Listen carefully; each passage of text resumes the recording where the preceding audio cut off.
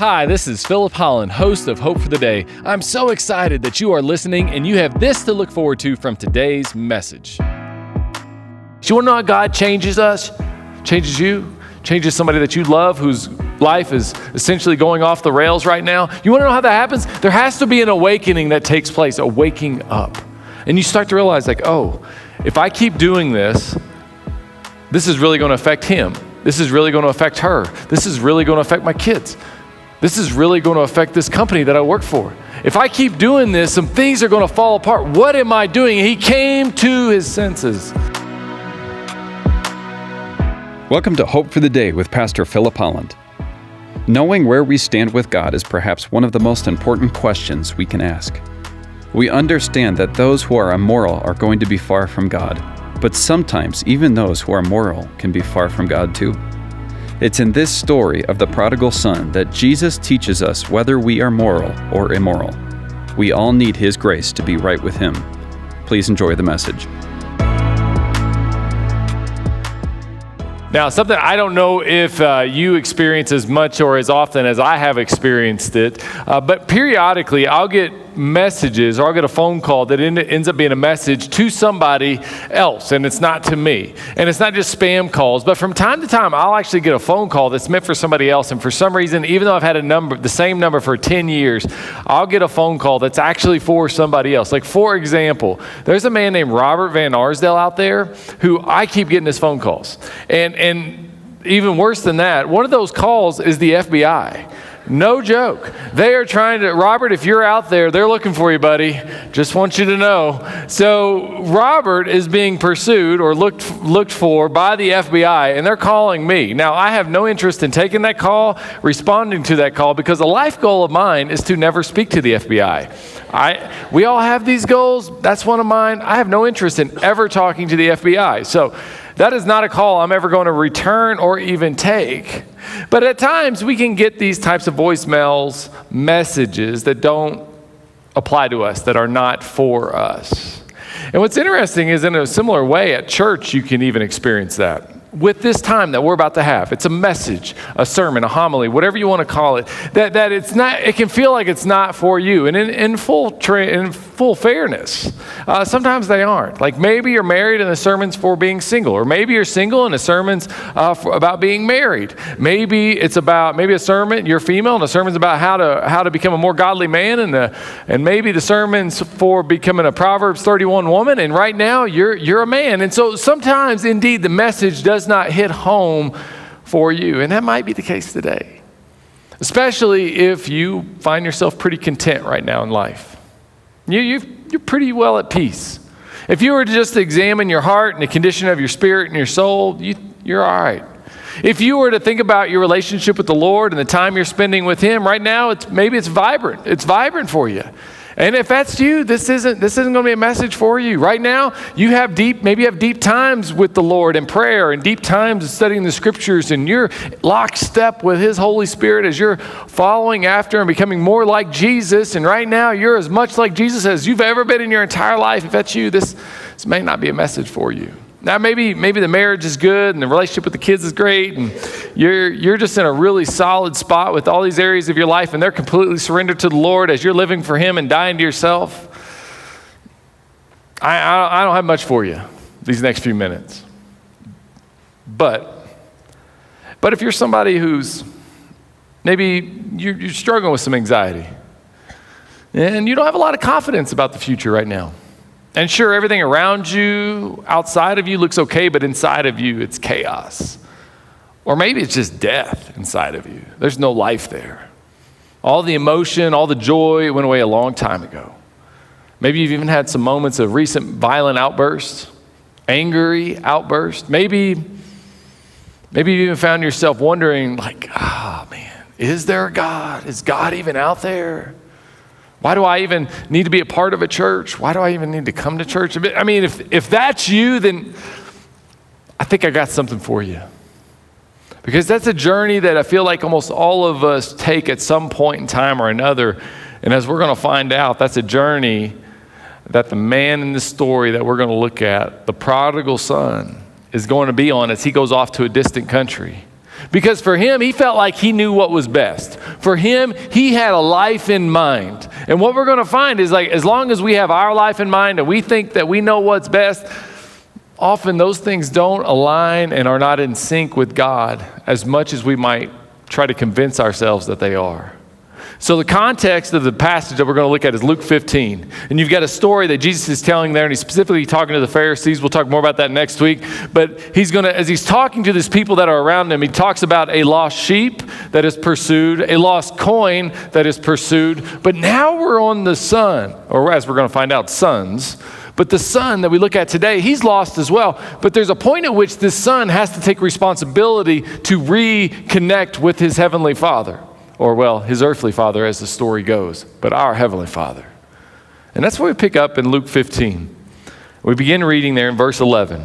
So Jesus continues on the stories of these lost things and now lost people. There was a man who had 2 sons. The younger one said to his father, "Father, give me my share of this estate." In other words, when you say give me, you're saying, Father, I know what's best for what's coming to me. I know what's best for this inheritance that's going to be mine. So the father divided his property up between them, being the younger son and the elder brother. And not long after that, the son got together all he had and he set off to a distant country. And why does he set off to this distant country? Is it to pursue this entrepreneurial ambition of his? Is it to maybe go and launch a business? Is it to help the poor and the needy? Is it to tend to the widow? He goes off to the distant country, and there he squandered his wealth in wild living, in having that life that he had in his mind fully fulfilled. But that wasn't a fulfillment. Instead, it was a squandering. And it's this distant country that is actually a rejection. Jesus is communicating to us a rejection of faith. Because in the Jewish society, they view God as being in one location, specifically at the temple.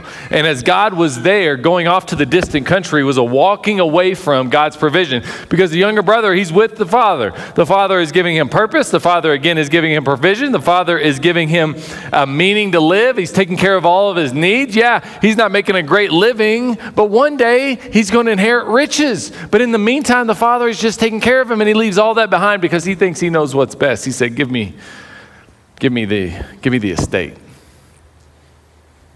Verse 14, and after he had spent everything, there was a famine.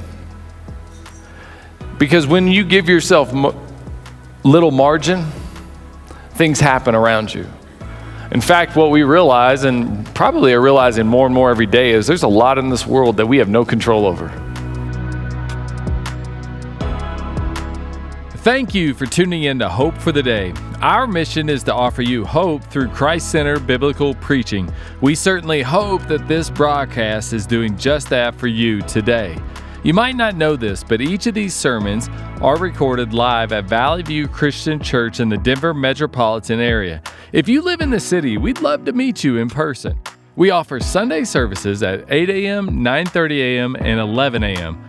We have programming for children of all ages, dynamic worship, plenty of opportunities to get connected beyond Sundays, outreach initiatives, and much, much more. Do you want to know why we do all that we do? Because so much of our church leadership has had their life changed at a local church. Because it's here that we met Jesus, and He changed our lives, and we want Jesus to change your life as well. So attend a service at Valley View Christian Church. We would love to meet you personally. We're located just south of Highlands Ranch off of Highway 85, Santa Fe.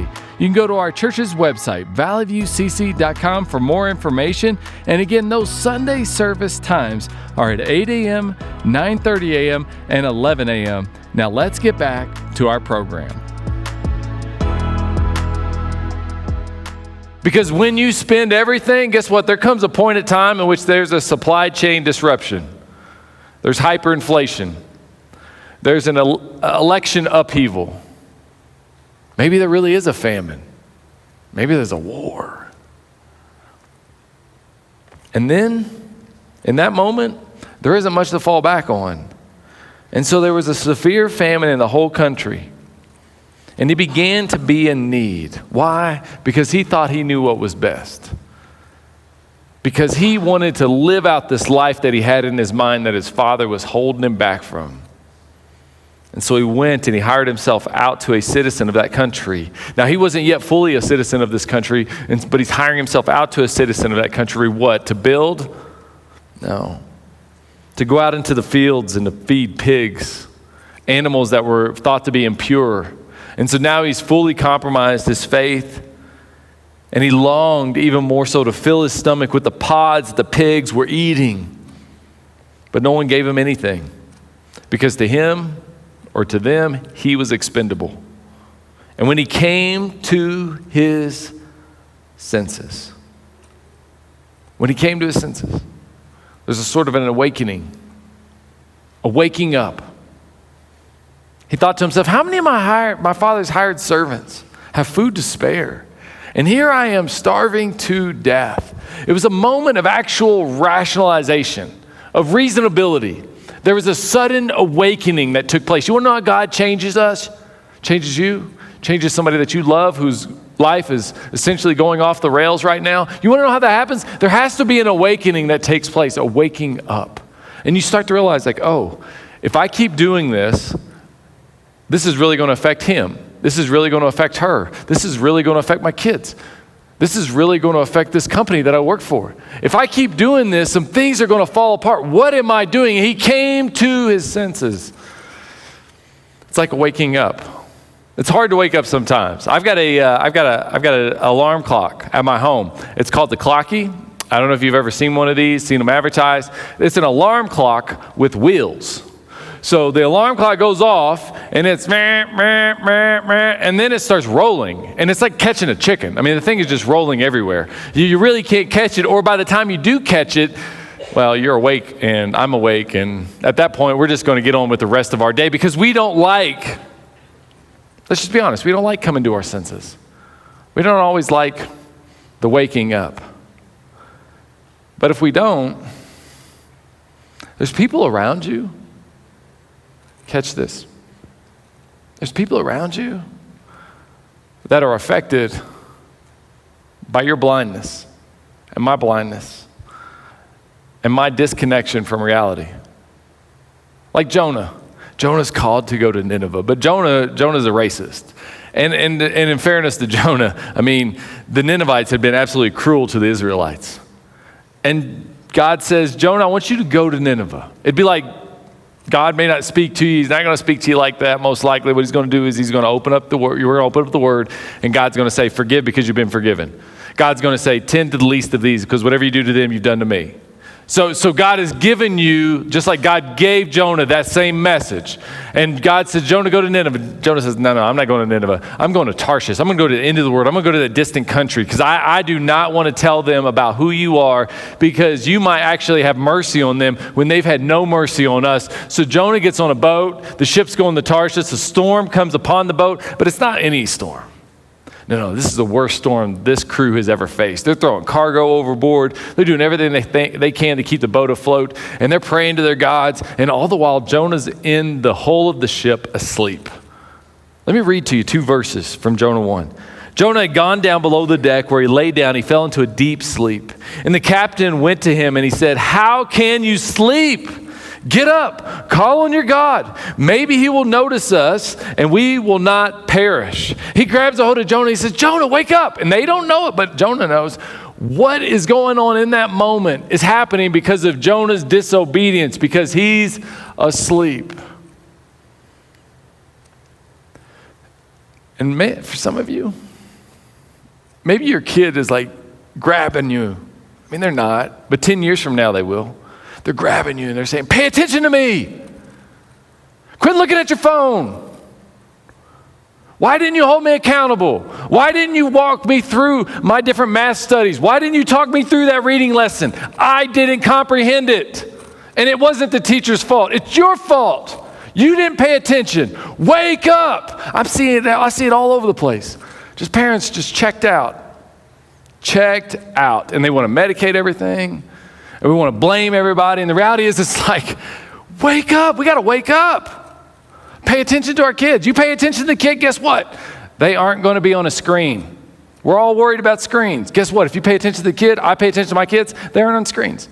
We're like wandering around. We actually play a game. Do something like that. Wake up, they're saying. Or maybe it's like your wife is saying to you, wake up. I've got these emotions. I've got these concerns inside of me. I've got these things going on. I need you to relate to them. And your wife is saying to you as a husband, wake up. And if you don't wake up, there's going to be consequences. There's going to be a storm. Or maybe your husband is saying to you, wake up, I need some affection. I walk out this house, I look at a screen, I do anything, there's temptation thrown at me, wake up. You know who I know is absolutely telling you to wake up? It's you, 15 years from now. That version of you 15 years from now is saying, stop doing that. Wake up. Wake up. If you keep taking us down this path, do you know what this is going to do to our lives? If you don't wake up, do you know where we're going to end up? Do you know all the consequences that we have to deal with now? Wake up now. Like now is your chance. Now is the opportunity to have that sudden awakening. That version of you 15 years from now is trying to get a hold of you. And that version is saying, get off of whatever it is that you are addicted to. That version of you is saying, yeah, you need to get into church. You need to get connected to the Lord. I'm telling you, you do that, so many good things come of that. Yeah, I know skiing's fun, but that version of you 15 years from now, that's paying for all the surgeries and the arthritis and whatever else you got going on from accidents. Now, that version isn't worrying about that ski trip. That version of you is saying, you know what? You need to get your values, your integrity straight. You need to have your faith right. Wake up. We got to wake up. And it's in the midst of these storms and these challenges that God speaks to us. Thank you for tuning in to Hope for the Day. I hope that this message has been an encouragement to you. I know that it has been to others. You see, it is through the generous contributions of people like you that this ministry can thrive and get God's truth out into the world. I recently received a card from someone who said, "Thank you for these messages on Hope for the Day. They are encouraging and refreshing as we get the opportunity to hear biblically centered teaching that continually points people to Christ." And that is just one of several notes that we have received of those who appreciate the teaching here at Hope for the Day. If you'd like to become a partner of ours, just go to Valley View Christian Church's website at valleyviewcc.com. It's there that you can click on the Give tab, and then you can designate your gift to go to the Hope for the Day ministry. And we would love it if you would partner with us in this way, and I know many others would as well. If you are in the Denver metropolitan area, we wouldn't want you to just be a supporter of ours. We want you to attend one of our services in person to be a part of the experience that we have here at Valley View Christian Church. We offer 3 service times on Sunday at 8 a.m., 9:30 a.m., and 11 a.m. And it's at each one of these services that we record the messages that you hear here on Hope for the Day. Now let's get back to today's broadcast.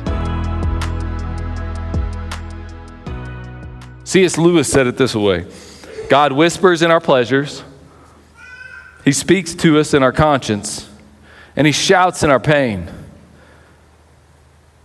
because that's His megaphone to rouse a deaf world. And this son who has gone off to the distant country is finally hearing. He's finally hearing. He's coming to his senses. He's awakened, and then he begins to develop a plan of what it's going to look like when he talks to his dad. Like, how's he going to let, I don't even think he cares if the dad judges him.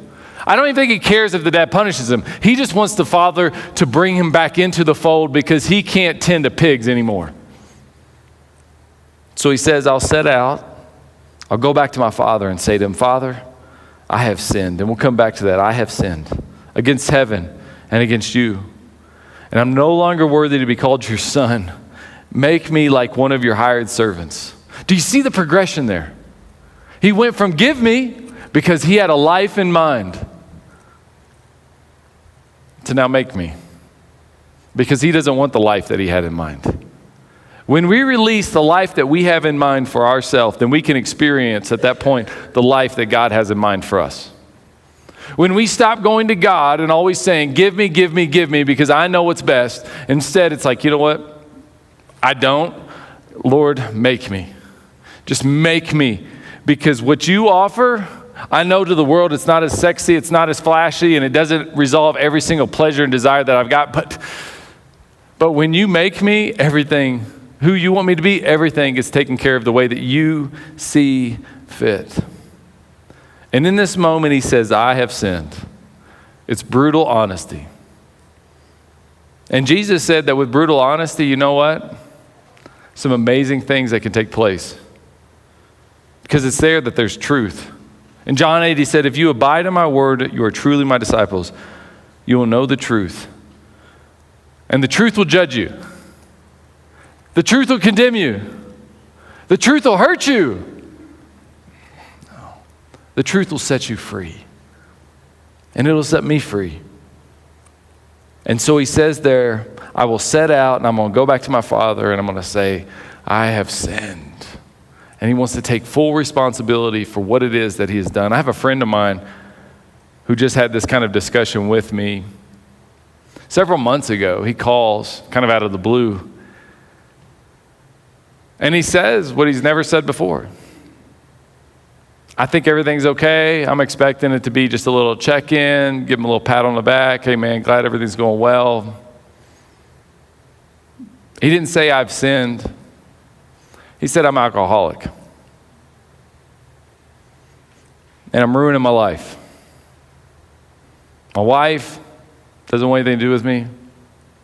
My kids are too young to really know what's going on, but they know something's up. I said, well, how significant is it? Like, have you been abusive? Do you got some self-control? Has there been unfaithfulness? What's happening? He's like, no, none of that.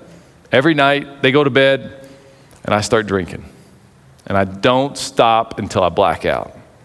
He said, just a week ago, I was walking down the hall. I drank so much, I just passed out, smashed my face on a tile floor, fractured it. He said, I just have to get it together because if I don't, I'm going to lose everything. And the doctor had a very honest conversation with him too. He said, if you don't stop this, you will be dead in a couple years. It's hard to say I'm an alcoholic. It's hard to be honest. I'll tell you what's really hard. Look again at what he says. Luke 15 here. I will set out, I'm going to go back to my Father and say to him, Father, I've sinned against heaven and against you. You know what we often follow that up with? But I've sinned against heaven and you. I've sinned, but we might say it like this.